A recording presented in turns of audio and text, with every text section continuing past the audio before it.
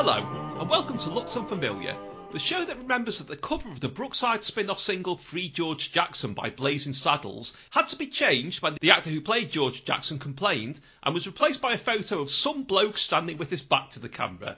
I'm Tim Worthington, and joining me today to talk about some of the things that he remembers that nobody else ever seems to is writer Gary Bainbridge. Gary, what are you up to? Where can we find it? I'm just hanging around Twitter as usual. I now work for the Manchester Evening News, where I produce all sorts of newsletters. So if you want any news about Greater Manchester, I'm your man. OK, well, I don't imagine the Manchester Evening News would have given much time or space to your first choice, which is, let's just say, a multicoloured nightmare, a multicoloured screeching nightmare that haunted me for years and years, and I'm glad someone else remembers it.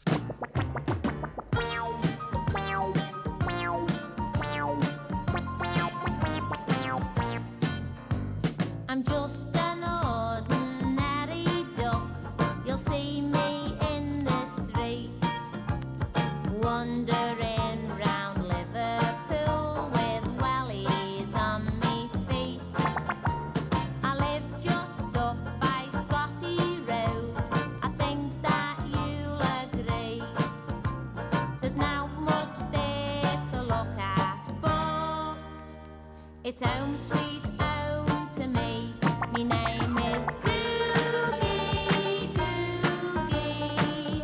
I never had much luck.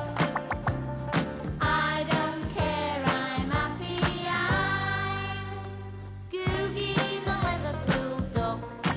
OK, that was Googie the Liverpool Duck singing Googie the Liverpool Duck, which is going to be running round my head for weeks and weeks now. Gary, what was Googie? The 1970s were just rife with ventriloquists. I mean, absolutely riddled with them. And Penny Page was one of them. And she'd come up through the cabaret circuit in the Northwest, which is almost impossible to imagine these days. That sort of a chicken in a basket joint that seems to have died a death. And she had this duck puppet. And this duck's gimmick was that she came from Liverpool. It's not enough to have a talking duck, even though talking is one step up from Dodhall and Emu. I kind of assumed she was a Liverpool duck because Penny Page wasn't any good at accents. And then, like a lot of these acts, she ended up on a TV talent show. I can't remember which one, actually. It was Rising Stars, apparently, on the BBC in 1979, which I'd never heard of until I started, because I'd never gone and looked at the history of Googie the Liverpool Duck for a number of reasons, but apparently it's that.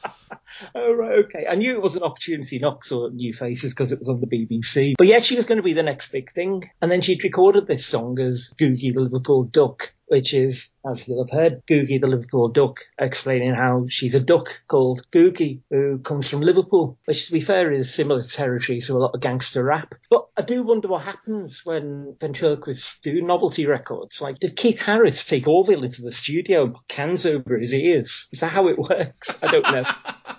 There was some sort of TV strike, and whatever momentum she'd built up just dissolved. And then this single was, a massive flop, apart from in Liverpool, because, this was a time when Liverpool was being absolutely battered in the media around the country. And honestly, there was this sort of real sort of Mersey pride thing that was going on where you could put out a record of white noise with the word Liverpool on it, and Billy Butler and Norman Thomas would play it on the local radio. Or, they'd play it at primary school discos. Yes, and everywhere you walk round, there would be some girl on the other side of the street, just at the other edge of it, singing, and my name is Googie, really loudly. It was everywhere. It was inescapable for a while. Absolutely, yes. Astonishing. I mean, I don't know what happened to Penny Page after that. I think maybe she popped up on a few children's TV programmes. I know one thing she turned up on, which is in 1986, Granada did a really weird one-off. I assume it was a pilot for, an ongoing variety show called I Feel Fine. Obvious Liverpool link, where they just shoved everyone who was performing Liverpool at that point, from Stan Boardman to The Real Thing, in front of just a microphone on the stage. With rapid succession, just you're on, off. And she was on that with Googie. I remember thinking, are they still going? And that, to be fair, that's 5 years later, but at that age it felt like an eternity. Apparently she also had Skittles the dog, which I have no recollection of. And also, like a lot of the 70s ventriloquists did, like Roger De Courcy, 2 acts, one for kids and a, quote, blue one for adults. Because even the Googie song kind of hints at that, where there's a bit about... I mean, first of all, Googie claims to live up just by Scotty Road, which, for anyone who's not from Liverpool, Scotland Road had a reputation at one point for being the harder street, except by the time this record came out, that reputation was about 10 years gone, because there'd been, redevelopment work and people had been moved on to different places. And also, by Scotty Road, well, you're not living on it, are you? But also, Googie claims that my old man's a docker and he's up to every trick and is always on the sick. And that's kind of pitched above kids' heads, I think. You would think so, wouldn't you? And also, that is incredibly offensive if you are a docker. I did read that she retired, which is kind of understandable. I do hope, though, to delight her fans, she even these days occasionally whips out a Googie. Well, I've got to say that even as much as it's sort of a troubling memory to me, just this, basically, if you're not seeing Googie, looks like an exploded one of those, those rainbow afro wigs that people like Jonathan King would wear in the 70s to be hilarious. Just kind of looks like that. But from what I've seen, looking back now, she was a good ventriloquist. It was an original act, and she was very, very popular locally. And I can't really, although that song irritates me, I can't really sort of say anything too negative, really, because it just isn't, not that it isn't fair or anything, just that it doesn't apply at all. No. She's one of the last examples of that kind of act, really. This is something that struck me in the 70s in particular. Ventriloquists were so big, and I remember once seeing a page in the catalogue, when the catalogue used to come in like September or October, and you go through looking at all the toys with the magnifying glass. There's a page of ventriloquist puppet replicas, so it had like Orville. It had that weird... Do you remember when Emu was first marketed? It was like an orange one with fuzzier hair. And also Collier's Cockerel. Apparently Norman Collier had a cockerel puppet at one point. Really? I've since searched for information on that. I can't find it anywhere. And there were all of that. I don't know whether Googie was on there or not, but it was a huge thing. It was a huge thing. We had to make our own entertainment in the 1970s, didn't we? I think the thing with Penny Page is she had her shot. The likes of Roger de Courcy, these acts that came up through, the talent shows like Opportunity Knocks and New Faces. They had their chance and they did it and they got through. And if she'd gone onto one of the earlier shows, or maybe even, New Faces, when Marty Kane brought that back, she might have been okay. I think she just had that one moment where, she could have broken through and she didn't. And that was it then. You've had your chance and that's it. Off you go. Well, I'm going to lay the blame squarely at the port of one of my major obsessions, which is you mentioned that in a way she fell victim to the ITV strike in 1979, which, did cause a lot of problems for people because basically there was no TV of the sort that would have had, I know she came to a BBC show, but the likes of Penny Page on regularly for months and months and months. Now, I'm fairly certain that she would have been booked to appear on a Saturday morning programme made in Liverpool, which people claim was kiboshed by the strike, but it would have ended soon anyway. The Mersey Pirates. Oh, surely she would have had a regular turn on that. That must have evaporated, like the rain did immediately after the Mersey Pirate finished. That show, God. But she was the sort of person who would also always show up at things like the Liverpool International Garden Festival in 1984. Forever doing things locally. And I don't know, do you get those local micro-celebrities anymore? Not since Rex Macon died. Oh, we don't have to explain who Rex Macon was, do we? I don't know. I think everybody's a micro-celebrity these days. They're all famous within a certain group. There aren't that many people who cross over to worldwide or national fame. Unfortunately, we don't all have puppets. God, can you imagine if everyone on Twitter had a ventriloquist dummy that they made themselves? It doesn't bear thinking about. Just one thing, though. Do you know what label the single was released on? Tell me, Tim. I have no idea. It was Ace Recordings, which is owned by Penny Page's husband, David Alexander, as in the really successful cabaret singer David Alexander. So, not much trouble securing a record deal there, I don't think. That's quite the AR. Okay, well, moving on to your next choice now, who are a trio of gentlemen who probably had slightly more difficulty securing a record contract, and as it turned out, holding on to it. Well, Mary's been living on the second floor. Now it's been 3 months, she can't pay the rent no more.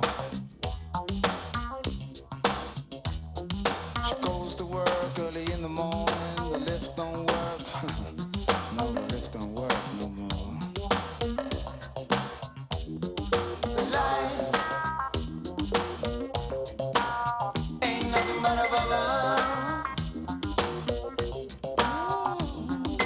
Life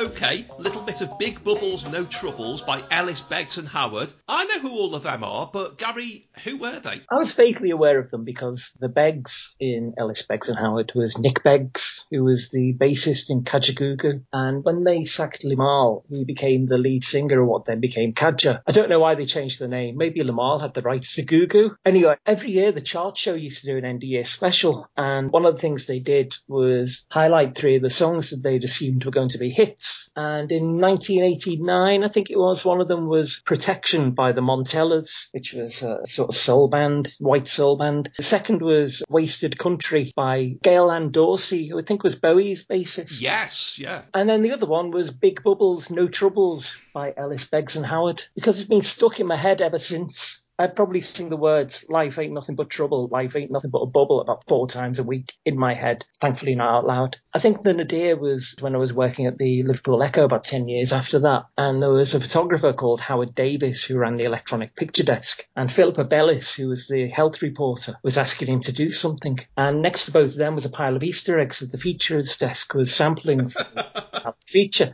I just said to my colleague, Barry, Gary and Barry. Actually, there was a Larry on the news desk and a Harry who was the court reporter, and we were all on the same shift. And you'd get phone calls that should go, all right, Barry, no, it's Gary. Oh, Harry, do you want Barry? No, Larry. But it's like constant. It was like an Abbott and Costello sketch, only not funny. Anyway, I'm digressing. So I said to Barry, look, it's Bellis, Eggs and Howard. Absolutely nothing.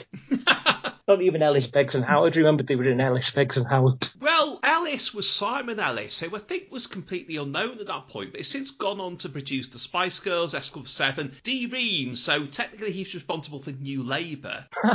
Austin Howard had been an early Stock Aitken Waterman act who did a couple of the, when they were, before they started doing the pop stuff, they were doing quite cred dance stuff. And he was one of their artists, and he was always in bits in smash hits, as though they expected him to have huge hits that never quite came about. And I remember when Ellis, Beggs and Howard appeared, more thinking, oh, that's him, rather than, oh, that's Nick Beggs, which, I don't know, Nick Beggs sort of seemed a given in some ways.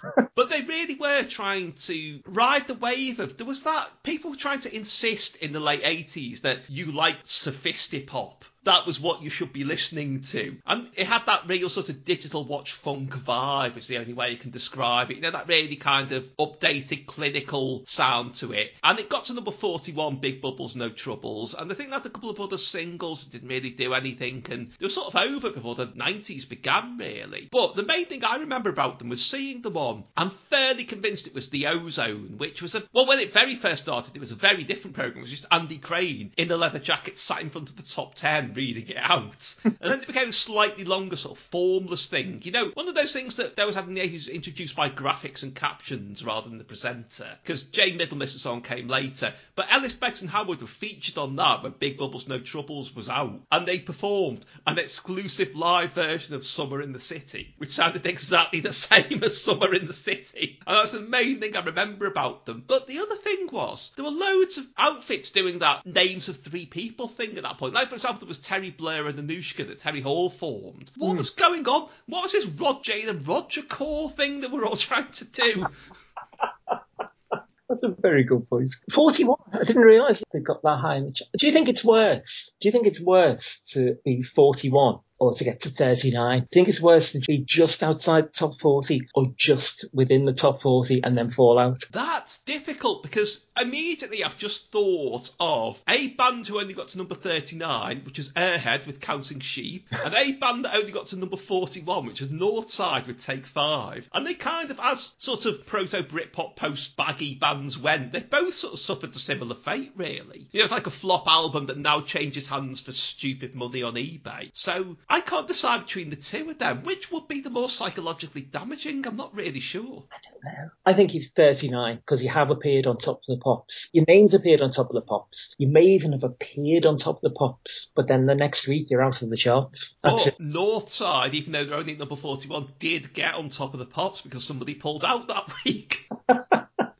I think that's the only thing most people remember about them. So we're not really going anywhere with this Northside Airhead equation. But Ellis, Beggs and Howard, again, they're one of those 80s bands, a bit like people like Hollywood Beyond and Red Box, where, you know, they sort of came and went at the time. And then you find this massive fan pages for them. And like I say, people paying, because, you know, that was the early days of CD, very few copies sold on CD, very limited pressings, and now those original pressings, like I say, change hands for stupid money. Yeah. It's odd that did they find their audience, Halo James or another one, did they find their audience later? Or was that audience always there, just nobody paid any attention to them? I think it was Richard Herring maybe who said, I only need 10,000 fans and I can make a living. Maybe it's the same thing, but maybe there are 10,000 people who like Ellis, Beggs and Howard. Well, we know who 3 of them are. And we've heard of them. That's 5 people already, Tim. Come on. I mean, it's not a brilliant record, but it's not a bad record either. And again, you wonder what's worse, being notable for being really good or really bad, or just having a record where most people go, yeah, it's not bad, that. Yeah, I think that's the thing, isn't it? You want a strong reaction one way or the other. Well, at least Googie never got to do any digital watch funk, which I think we can probably, as generous as being, maybe be grateful for that. But moving on to your next choice now, which is a complete change of direction, literally, because if I remember these toys correctly, you can never 100% predict where they were going to go. Girl of today, Derry Daring is her name. She's carefree and lovely, and performing is her game. Doing a wheelie up in the air, she's over the top with the wind in her hair. Can she make a big jump and over the red Derry somersault the jump? Derry Daring's off to another side. Derry Daring and her trick cycle from Ideal.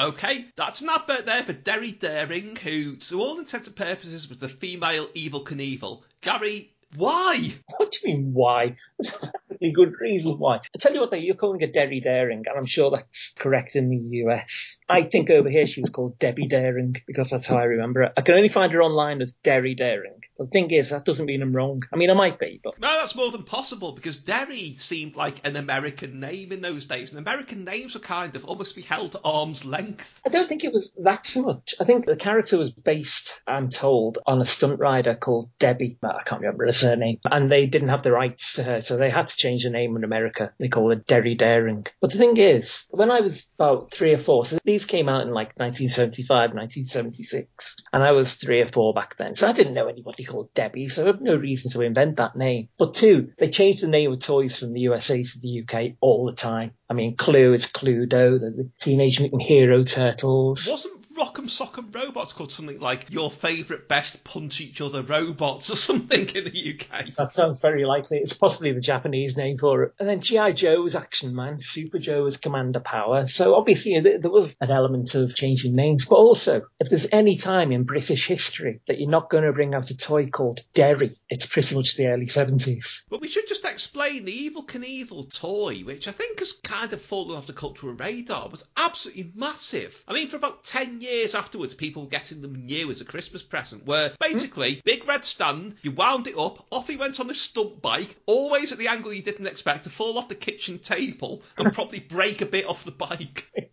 Exactly that. Well, she was exactly the same. She was made by Ideal, which is the same manufacturer. She had all, the accoutrements of Evel Knievel. Obviously she's got a motorbike. She's got the windy up thing. She had a white handle, but it was pink. But actually, for the early 70s, it was pretty feminist because she could do everything that Evel Knievel could do, only backwards and in high heels. Literally, because there is an outfit with high heels I found. Yeah. But also there is the action reporter costume. I'm not sure what that's got to do with jumping over buses on a motorbike. And Western Adventure, which maybe, Evel Knievel probably did some Wild West themed stunts, I'm sure. And also the pop-top camper van, which basically she burst out with the top off on her motorbike. I think it was good though, because obviously she was girly, and that's fine, because there was that thing at the time where if you had a female counterpart to a male character, she'd have to be proper girly. Like you got Batgirl on the Batman TV show, she got lace on her Batcycle, or like years before when the comics introduced Batwoman, she had a utility handbag. It was full of things like bat lipstick and bat compact mirrors and powder bat puff and God knows what else.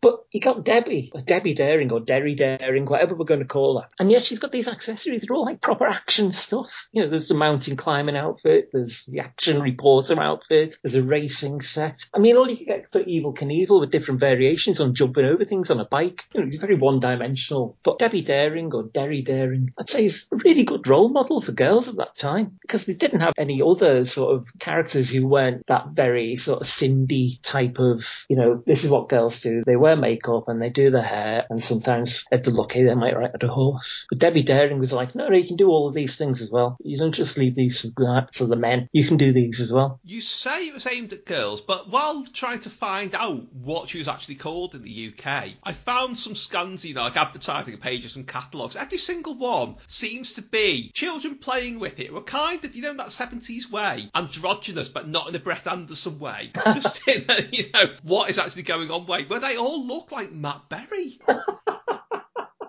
I realise I'm insulting a load of, like, child models from decades ago there, but it did really stand out to me that you couldn't quite work out what gender they were. No, but I think that was very much true at the time, wasn't it? You know, you'd find, you know, even like Lego. Lego was never marketed to girls or to boys. It was just, you know, it was just Lego. An 8-year-old boy looks very much like an 8-year-old girl, especially if you've got a 1970s hairdo. It is quite odd how big Evel Knievel was, and also how, to an extent, he's almost disappeared as a pop culture reference, given that he wasn't even really... I imagine it was different in America, where, you know, there were probably entire evenings of television given over to the build to his stunts, and, you know, you could actually go and see him live. Over here, it was really just on the news most of the time. Today, Yes. Evel Knievel jumped over some buses, but he was still absolutely... Every kid riding a bike would say, look at me, I'm Evel Knievel, shortly before falling off.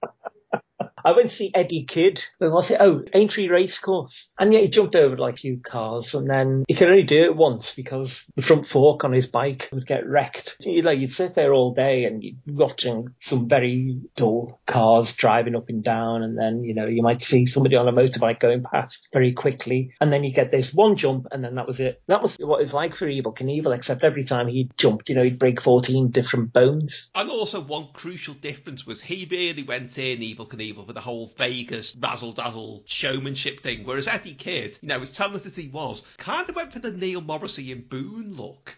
And it was always about wild living and, you know, leather jackets, and then nearly said motorbikes, but, you know, obviously that was his stock in trade anyway. But yeah. I assume it was a deliberate counterpoint, but there wasn't any of that glamour to him, whereas Evel Knievel, you know, the whole point of the toy was it had the branding of his jumpsuit, which was basically the Stars and Stripes redesigned. A bit like the Captain America from the 70s TV pilots. Very, very similar. I'm sure the Captain America and those pilots was patterned after Evel Knievel. Did you ever see the Evel Knievel doll as well? If you look at the face of the Evel Knievel doll, that does not look like Evel Knievel. Do you think it was a leftover one from, I don't know, they were going to do Doomwatch figures or something, and then it wasn't popular enough, so they reused the Simon Oates head or something? I don't know. Very likely, isn't it? Okay, well, moving on to your next choice now, which there may be an action figures tying in with this, there may not have been, but I can tell you one thing, as we're going to come to, I'm insanely jealous about this.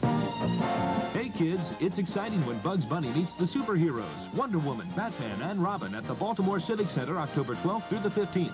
Bugs Bunny and all his pals, live on stage in a brand new show that's loaded with singing, dancing, fun, and adventure. Kids 12 and under save $1 on reserved seats with special coupons available at A&P food stores. Get tickets now at the Civic Center and all Ticketron outlets. Okay, couldn't find a promo for the actual thing we're going to talk about, so that's an advert instead for Bugs Bunny Meets the Superheroes, a late 70s stage show. So Gary, did you actually go and see Bugs Bunny in space? Oh, Tim, this is my Avengers Assemble, except only it was DC. So basically it was a mashup of the Looney Tunes characters with some of the DC Comics characters. So it's Batman and Robin, Wonder Woman, in a stage show. And I went to see it at the Liverpool Empire. I knew you'd have been to see it. I asked and never got to go and see it. Oh, mate, you miss a thing that happened. It was a touring show. I mean, I don't remember a great deal about the story. I remember it was Porky Pig's birthday, and the Joker and the Riddler, Catwoman, and the Penguin wanted to spoil his party, which is not really their usual gig. And then at some point, Marvin the Martian turned up. Now, this is it. He wasn't called Marvin the Martian. He was called Antwerp for some reason. I don't know why. Maybe it was a cat food called Marvin the Martian. I don't know. But they called him Barvin the Martian in that case, given the usual practice. But then they went to space and Bugs Bunny was in it. I have no idea how he got soul billing. And, I must have been maybe 8 at the time, really enjoyed it. But the thing I remember most about it was how terrible the set was, because there was a big safe that the baddies had robbed and had a cardboard door. And when the villains sort of opened and closed this door, there'd be, a huge creaking sound effect, give the impression of a really heavy cast iron safe. But the clasp had broken, so this cardboard door keeps slowly swinging open, and sort of in character would have to sort of sidle across the stage and try to close it again. And in the end, they were just cracking up. There was nothing they could do to keep this safe closed.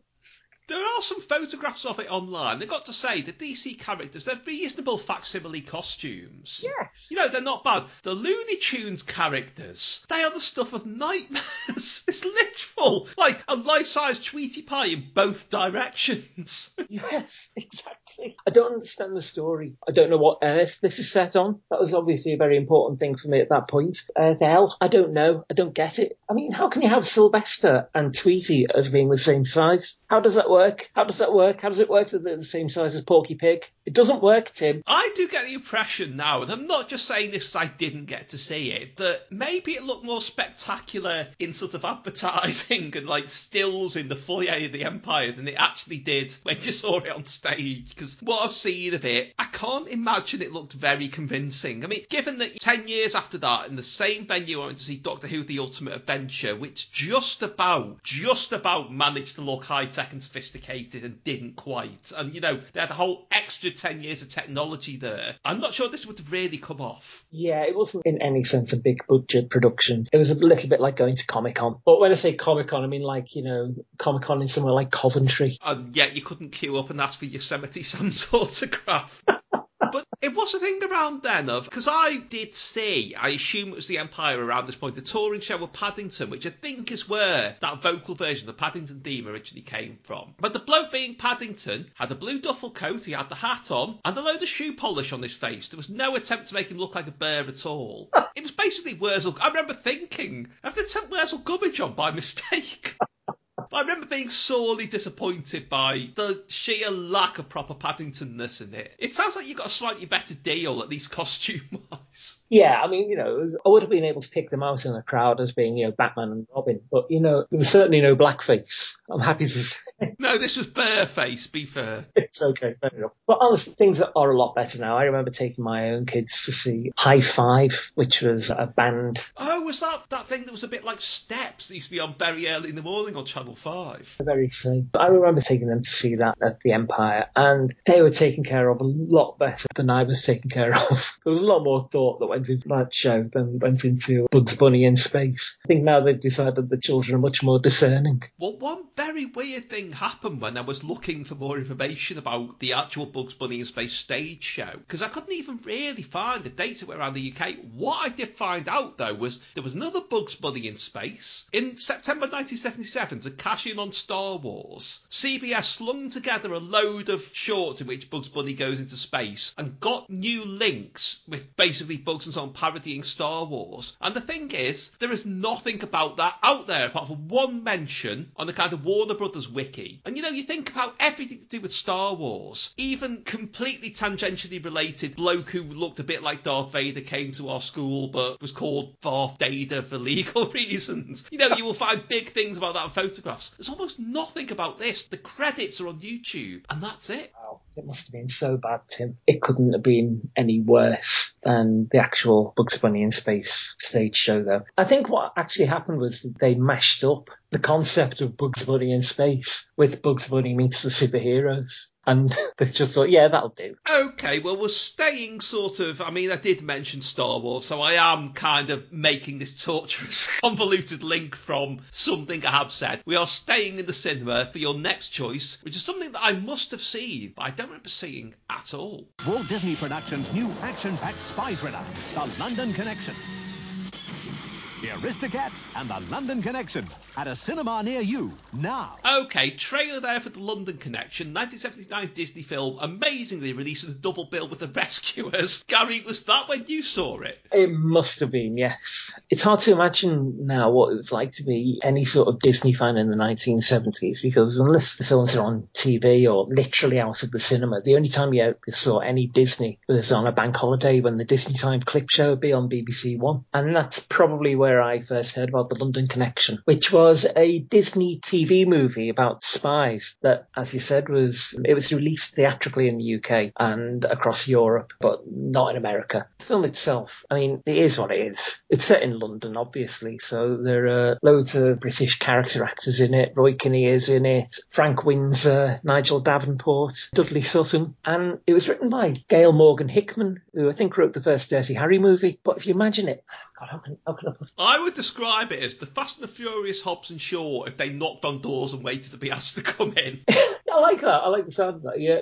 No, it's more like, imagine a 1970s Bond movie, but it's made by Disney on a TV budget. So I've told you, I think, everything you need to know about it. That's it. You know exactly what that movie's like. It's like Condor Man without the flying. You know, it's not great. But when I was a kid, my uncle bought me the British Spider-Man Weekly, and my younger brother, Paul, got Mickey Mouse. And the London Connection was serialised as a half-page ad every week in Mickey Mouse before the film came out. I remember they pulled the same sort of trick with The Secret of Nim and Big. I mean, neither of which were Disney, but, you know, obviously they knew a good thing when they saw it. But these things, like, they'd be absolutely packed with spoilers. It'd be like a screen ramp 4 minutes after a Marvel movie comes out. You know, you had these stories and you'd invest in them, you know, over 8 or 9 weeks. And then they'd stop on a cliffhanger. And the only way you'd find out what happened would be if you went to see the film, which is basically, for kids, it's like the equivalent of putting sweets next to the checkout. The pester power that must have gone into getting me to go and see the London Connection with The Rescuers must have been absolutely immense, because there's no way my parents would have wanted to go and see it otherwise. And the very strange thing is, you would immediately think of, you know, isn't that a little bit adult for kids who are going to see The Rescuers? But of course, famously in The Rescuers, nobody ever quite got to the bottom of it, but presumably disgruntled animator put some naked women at windows when they fly over a red light district. Which wasn't spotted until, you know, years later when it was on video. And initially it was just blokes on the internet saying, lol, this is funny. And eventually got bigger. I think it's now been digitally retouched so that doesn't happen. So they weren't that far removed. In fact, probably the London Connection was the more innocent one. It's very all ages, I'll put it that way. Very broad comedy, and you don't have to wait that long for a stunt. Not great stunts, but, you know, stunts exist. And the cast are very, I don't know, you could call it a polite cast, I suppose. It's people like Dudley Sutton, Frank Windsor, Roy Kinnear, Bruce Bower, who a lot of people probably don't know the name of, but he's the very aggressive American guest in Fawlty Towers, who wants a Waldorf salad, and people like David Kossoff as well. They're not people you'd associate with action movies, not even people you'd associate with, unless they were playing a shop owner who shrugged after giving evidence, with kind of like ITV gritty crime dramas. Yeah. To be fair, Roy Kinnear did on every single one, every single week, play a shop owner who shrugged. There was almost like, probably still exists, but there was always almost a repertory group of American actors who were over here and got quite a lot of work as Americans because of the likes of Pinewood and Shepperton and what have you, where, you know, the American movie makers would come over here and make movies. Michael Brandon wouldn't have a career if it wasn't for they film a lot of American movies over here. It is interesting though, Disney used to do that a lot. They put out a live action film, presumably, as you suggest, originally mostly TV movies, with a new animated feature. And it must have gone on in total for over 3 hours. But I don't remember it feeling like that as a kid, because I remember seeing things like, Lord knows what cartoon they were with, but Candle Shoe, I'm fairly certain I saw before something. Hang Your Hat on the Wind, The Last Flight of Noah's Ark. For some reason, it doesn't seem, from this perspective, like an obvious pairing, like live action and ropey live action often at best. Yeah. And the new cartoon. But at the time, it just made sense. Disney was very odd in the 70s. I think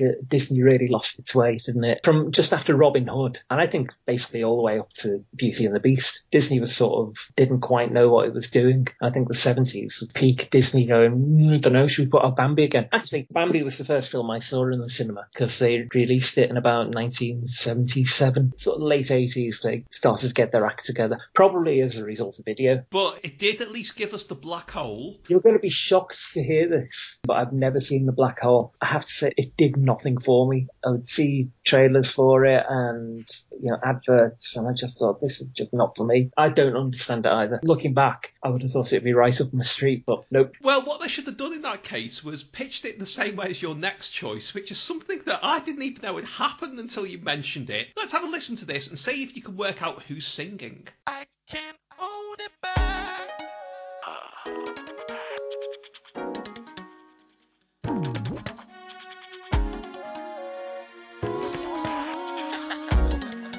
Come on. I just got to tell someone about the way I feel. Shout it from the rooftop to the street. Who you telling? And if I spread the word, please tell me who's it gonna hurt? I'm in love with you, girl. Let me talk to the world. Hold me back, you know. Okay, yes, that was Cliff Richard, or rather Black Knight, with Can't Keep This Feeling In. Gary, why was he changing his name here? So there's a point in the late 90s where Cliff Richard couldn't even get arrested, as my lawyers have instructed me to say. I think he was just really annoyed that his records weren't being played on Radio 1. I mean, he was in his late 50s at the time, to be fair, but he decided it was because, the radio stations were being ageist. He literally said, I'm reading this out to you now, he literally said, the contemporary presenters of music aren't interested in longevity. But, he said that as if it were a bad thing. So he recorded this song, Can't Keep This Feeling In, which is a very late 90s Cliff-sounding song. But it sounds like Climby Fisher, which at that time was very much not a late 90s vibe. Apparently he was moaning to his producer that, they don't want on the radio anymore. And his producer said, leave it to me, Cliffy, my boy. And he had it massively remixed as a dance version. And then he had it sent out to hundreds of radio stations as like a black label record or a white label record, or I don't know, I'm not a DJ, called Can't Keep This Feeling In, open brackets, Stepchild Mix, close brackets, under the pseudonym Black Knight, because he was Sir Cliff at this point, and he's as bad as Ben Kingsley. And Kiss 100 and Choice FM and a few other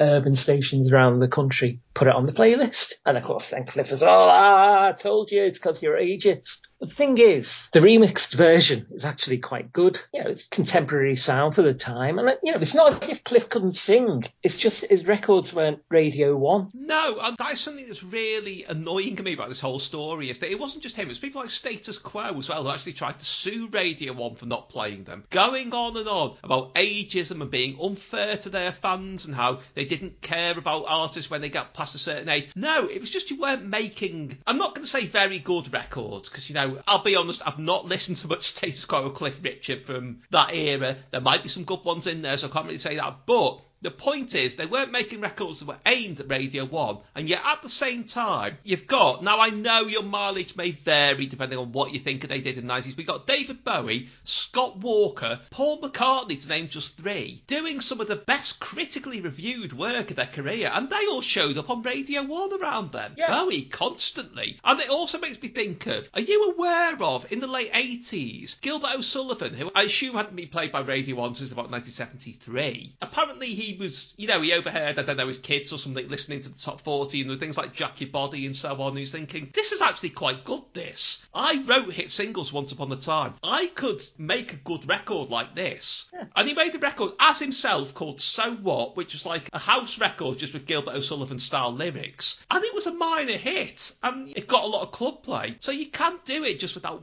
if you want to do it without whining, you can pull it off. But to basically, when Scott Walker's just done Tilt to say they're not interested in artists my age, it's a little bit much. And also Cliff described it as in a slow black rhythm and blues style, which, don't say that, mate. Oh, don't say that out loud. Well, it's true. I mean, you look at Can't Get You Out of My Head. It's written by the bloke from Mud. Yeah. Okay, and Kathy Dennis. But, it's written by the bloke from Mud. You just think, it's not, it's perfectly, if he'd brought out a Radio 1 type record, Radio 1 would play it. Instead of the Millennium Prayer. Well, that's it. That's his next big hit, isn't it? It's Lord's Prayer set to the tune of Old Lang Syne. Which is basically just one song to the tune of another from Sorry I Haven't a Clue. stolen and rebadged as something spiritual and uplifting for the changing of the millennium. I've got to say, it's an alright record, actually. But just the whole subterfuge thing. You didn't get anything over on anyone. You just made everyone involved look a bit daft, really. But then also, if that's what you want to do, and if you want to produce, start producing music that's like that. I mean, I think about Cliff was like, oh God, I'm going to sound like a proper Cliff fan. I'm not, but I'm not a Cliff hater either. You look at Cliff in the 50s is bringing out 50s type music, and, it stands up. Move It's still a great record. Cliff in the 60s, he's moved to that sort of, not quite Tom Jones type. But then you look at late 70s, mid 70s to early 80s. Some great music. Devil Woman is a great song. Miss You Nights. Carrie. Written by B.A. Robertson, so clearly he had his eye on, what was going on with, I say the younger generation, but how old was B.A. Robertson at that point? But they're all really decent contemporary songs. But he just stopped. Then he went, right, this is what I do, and I'm just going to carry on doing that. Paul McCartney has never done that. David Bowie never did that. They always knew what was they were like Barry Cryer of music. They always knew exactly what was contemporary. They knew exactly what was going on at that point. I really wish Barry Cryer had come a farmer in the city remembering Pasolini. Or in fact, if he did that to the tune of Little Wonder. Oh, we've missed out on something there, haven't we? Never mind. Yeah, they've just continued to evolve. And, Cliff could have done that, and he didn't, and that's his fault. Well, speaking of evolution, your next choice was an attempt to evolve frozen food, which I don't remember these at all, and from the sound of it, I'm quite glad I don't.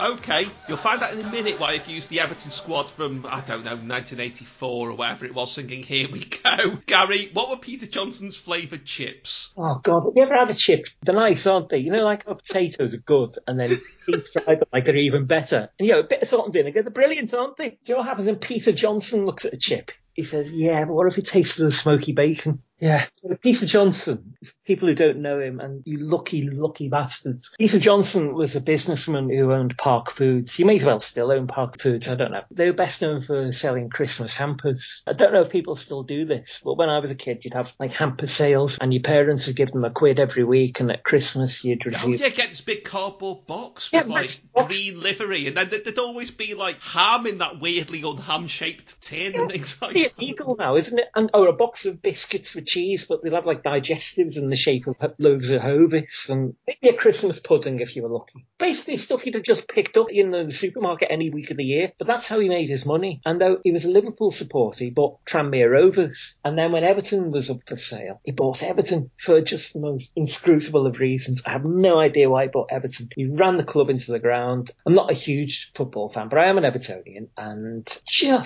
Everton were pretty much, were top on the big five clubs when he took them over, and now they're not. And I'll say no more than that. So he bought Everton, and then he thought, right, yeah, what else can I mess up? That thing I thought about years ago where, if instead of chips tasting a salt and vinegar, they tasted a prawn cocktail. So that's how DJ Spuddles appeared. DJ Spuddles? DJ Spuddles. They were flavoured oven chips, and they were marketed as gourmet fries. I mean, they're neither of those two things. So they had different flavours. They had cheese and onion, spiced chicken, shrimp and lemon, and garlic and fine herbs. Their big thing was they used natural ingredients. Now, I am not sure how helpful that is. I mean, cyanide's a natural ingredient. And also, that is generally an alarm bell flavour-wise. I mean, imagine Frazzles with natural ingredients. Things like that the whole point of them is they need to be so artificial that, you actually have to open them at arm's length.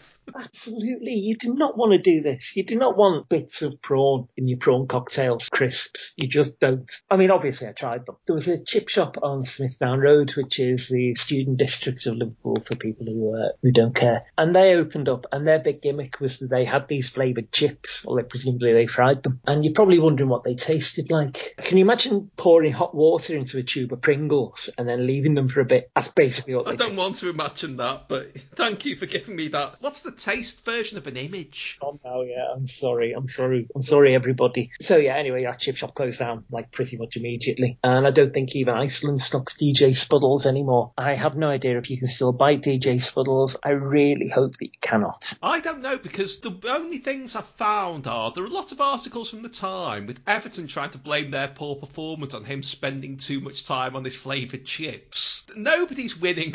You're not addressing the root causes of any situation, of all the many varied factors involved in that. That equation is just being ignored. But also, there's loads of articles, mainly from the Echo, saying he may be on the verge of bringing them back. It's looking hopeful. Nobody has hopes that these will be brought back, but No. that's it. They just seem to be constantly on the verge of being revived and then presumably not being revived, because I've certainly had seen them. Apparently there was a real DJ Spuddles that did tie-in promotion for them. Probably Always Down at Cream and Howl at the Moon, like playing, I don't know, are there any chip-themed records? Saturday night's all right for frying. Oh no. Who knows? I'm sure.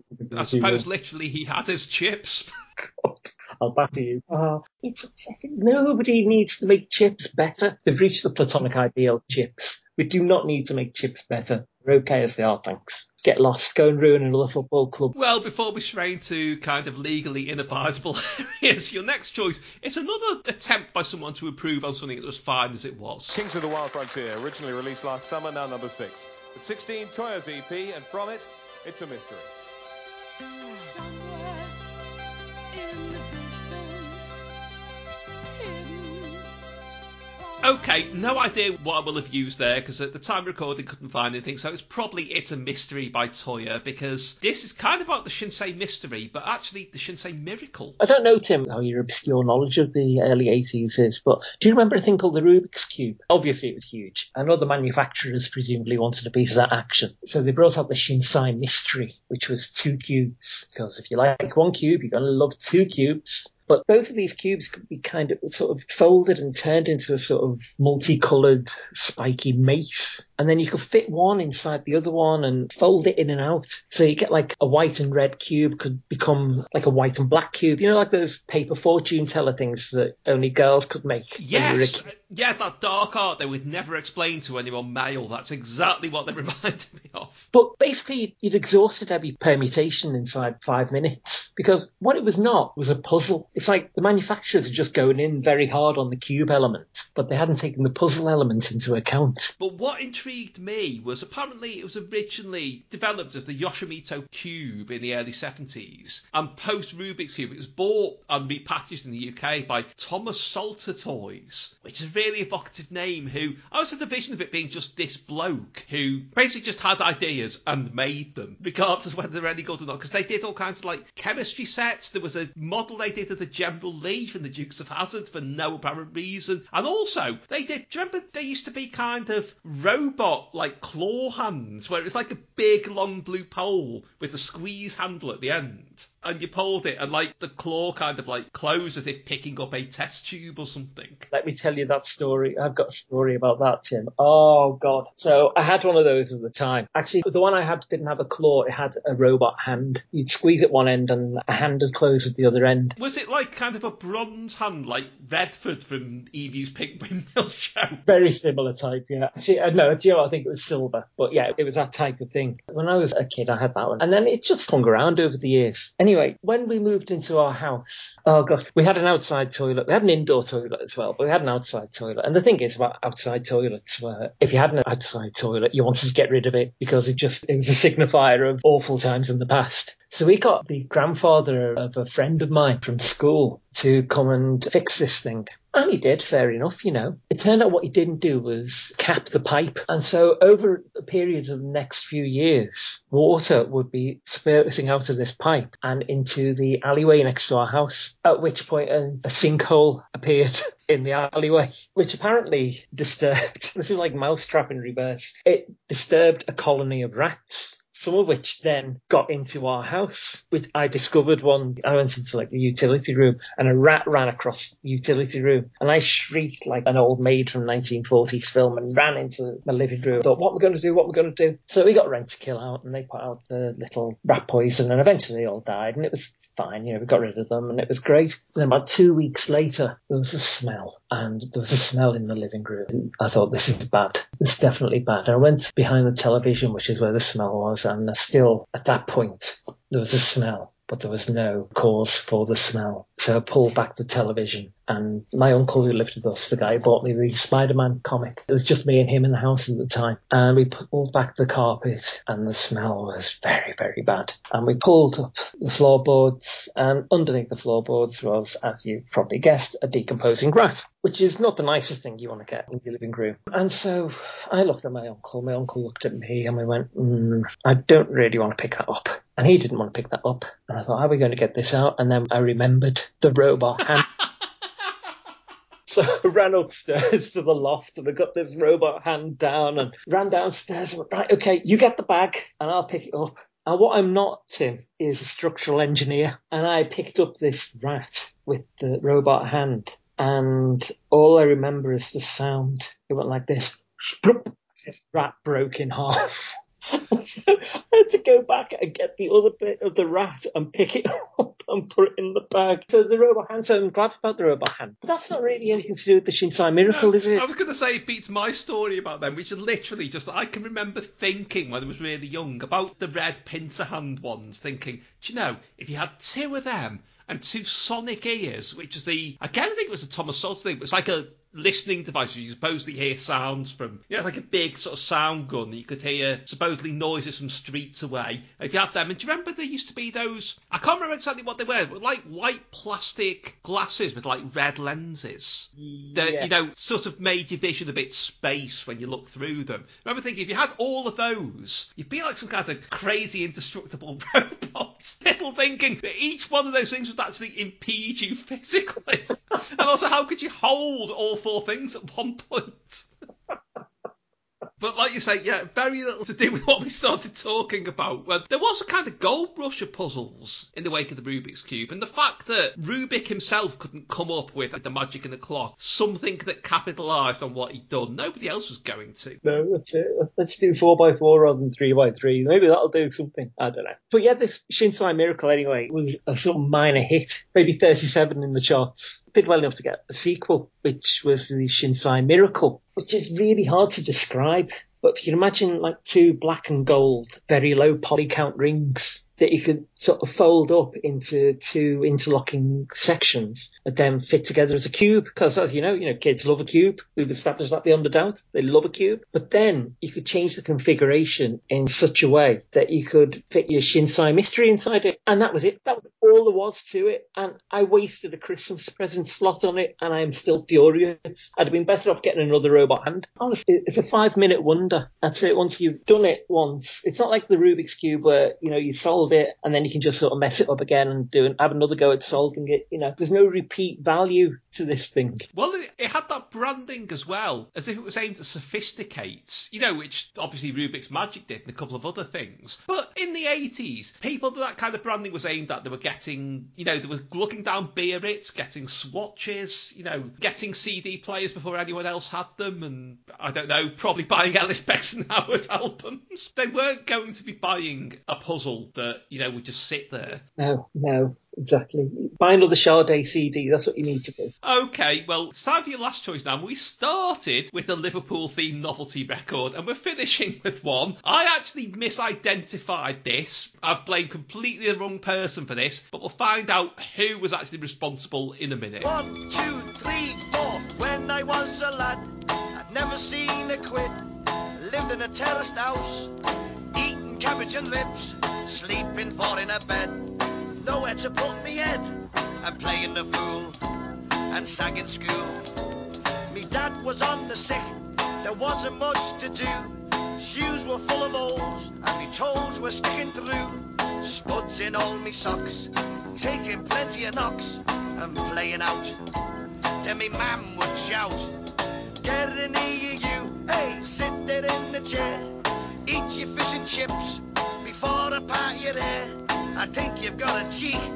Lend a couple of bob, I shut your gob. Okay, you may be thinking that sounds like Shut Up Or Your Face by the Joe Dolce Music Theatre. It does, but it's Shut Your Gob by Lee Brennan. No, not that Lee Brennan. So Gary, I couldn't find anything out about him. I don't really want to know why he did this, but tell us what you know. So this is the first thing I ever saw on a video recorder, which is just what a waste. I think we knew it was going to be on Tiswas, and we were going to be out on that Saturday, so my uncle recorded it for us. He didn't have a VHS, he didn't have a Betamax, he had a Video 2000, which is like the bronze medal in a boxing match. It was dreadful. If you imagine it, it's like I watched this video of this man, this Lee Brennan, who's not the Lee Brennan that you think he was. I watched it on Video 2000. It was like watching, you imagine like a stop motion Lego video of giant haystacks, but you're watching it through green tissue paper. That's what it was like watching anything on Video 2000. It was a terrible format. So this song, it's a perfect example of a spoof of a spoof. Yeah, why was it needed? It wasn't the only one either, because Andrew Sachs did one as Manuel. I know. Which was withdrawn because they said it was sort of impugning the artistic integrity of Shut Up Your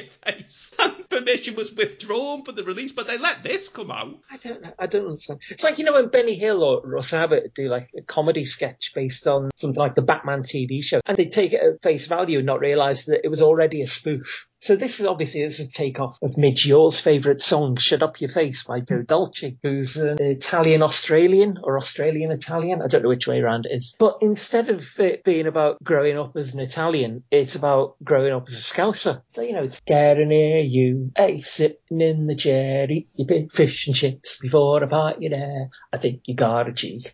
Lends a couple of bob, shut your gob. None of which is funny, whereas Shut Up Your Face was quite funny. Exactly. I mean, Shut Up Your Face is already a comedy song. I don't understand it. It's not like, why you're climbing Everest? Well, because it's there. It's just, they say sarcasm's the lowest form of wit. Doing a spoof of what is already a comedy song is the lowest form of wit. This is terrible. But again, like Googie the Liverpool Duck, for some reason, it was absolutely huge. It really was. And I don't understand it. I owned a copy of Shut Your Gob. I had about 3 records when I was a kid.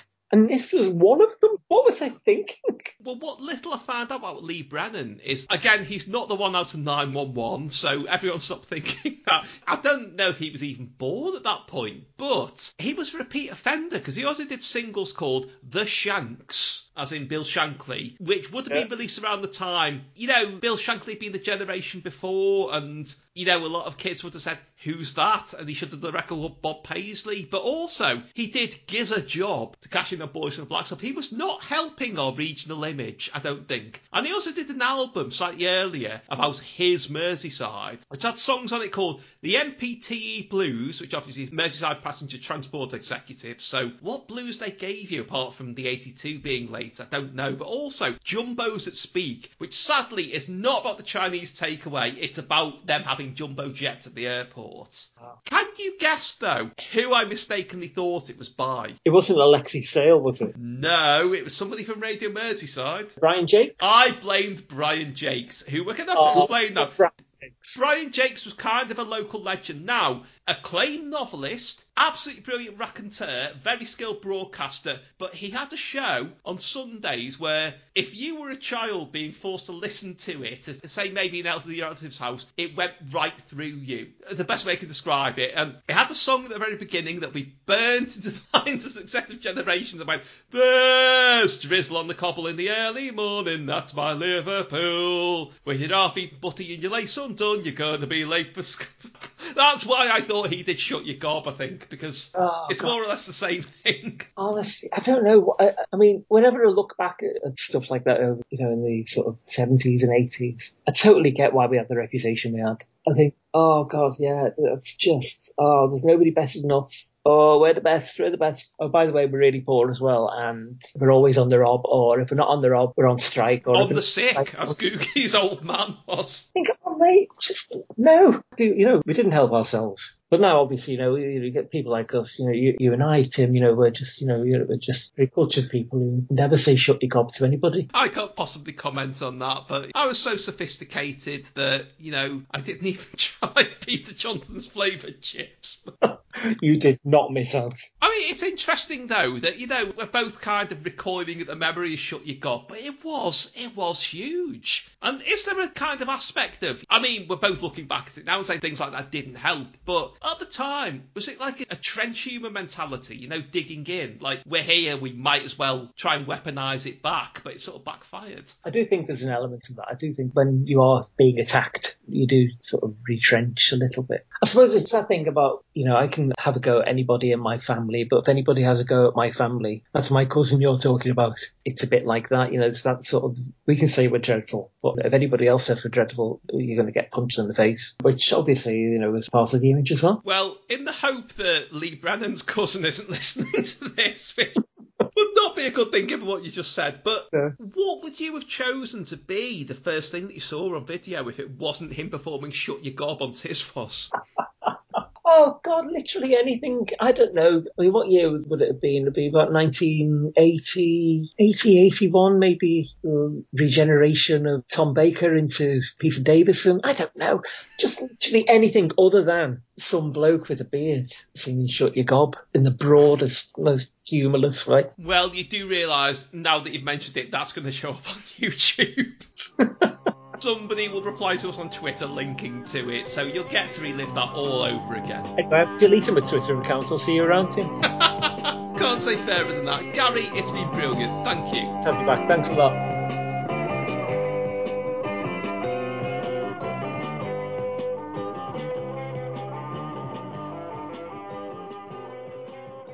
Top of the Box Volume 2 by Tim Worthington. The story behind every album released by BBC Records and Tapes, from Play School Play On to Russell Grant's Zodiac Jukebox. Comedy, sound effects, show tunes, folk, singing soap stars, the BBC Radiophonic Workshop, and more albums of Birdsong than you ever knew it was possible to exist. More details at timworthington.org.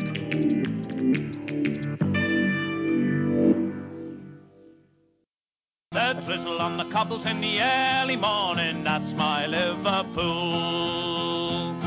With a half-eaten butty and your lace undone, you're gonna be late for school.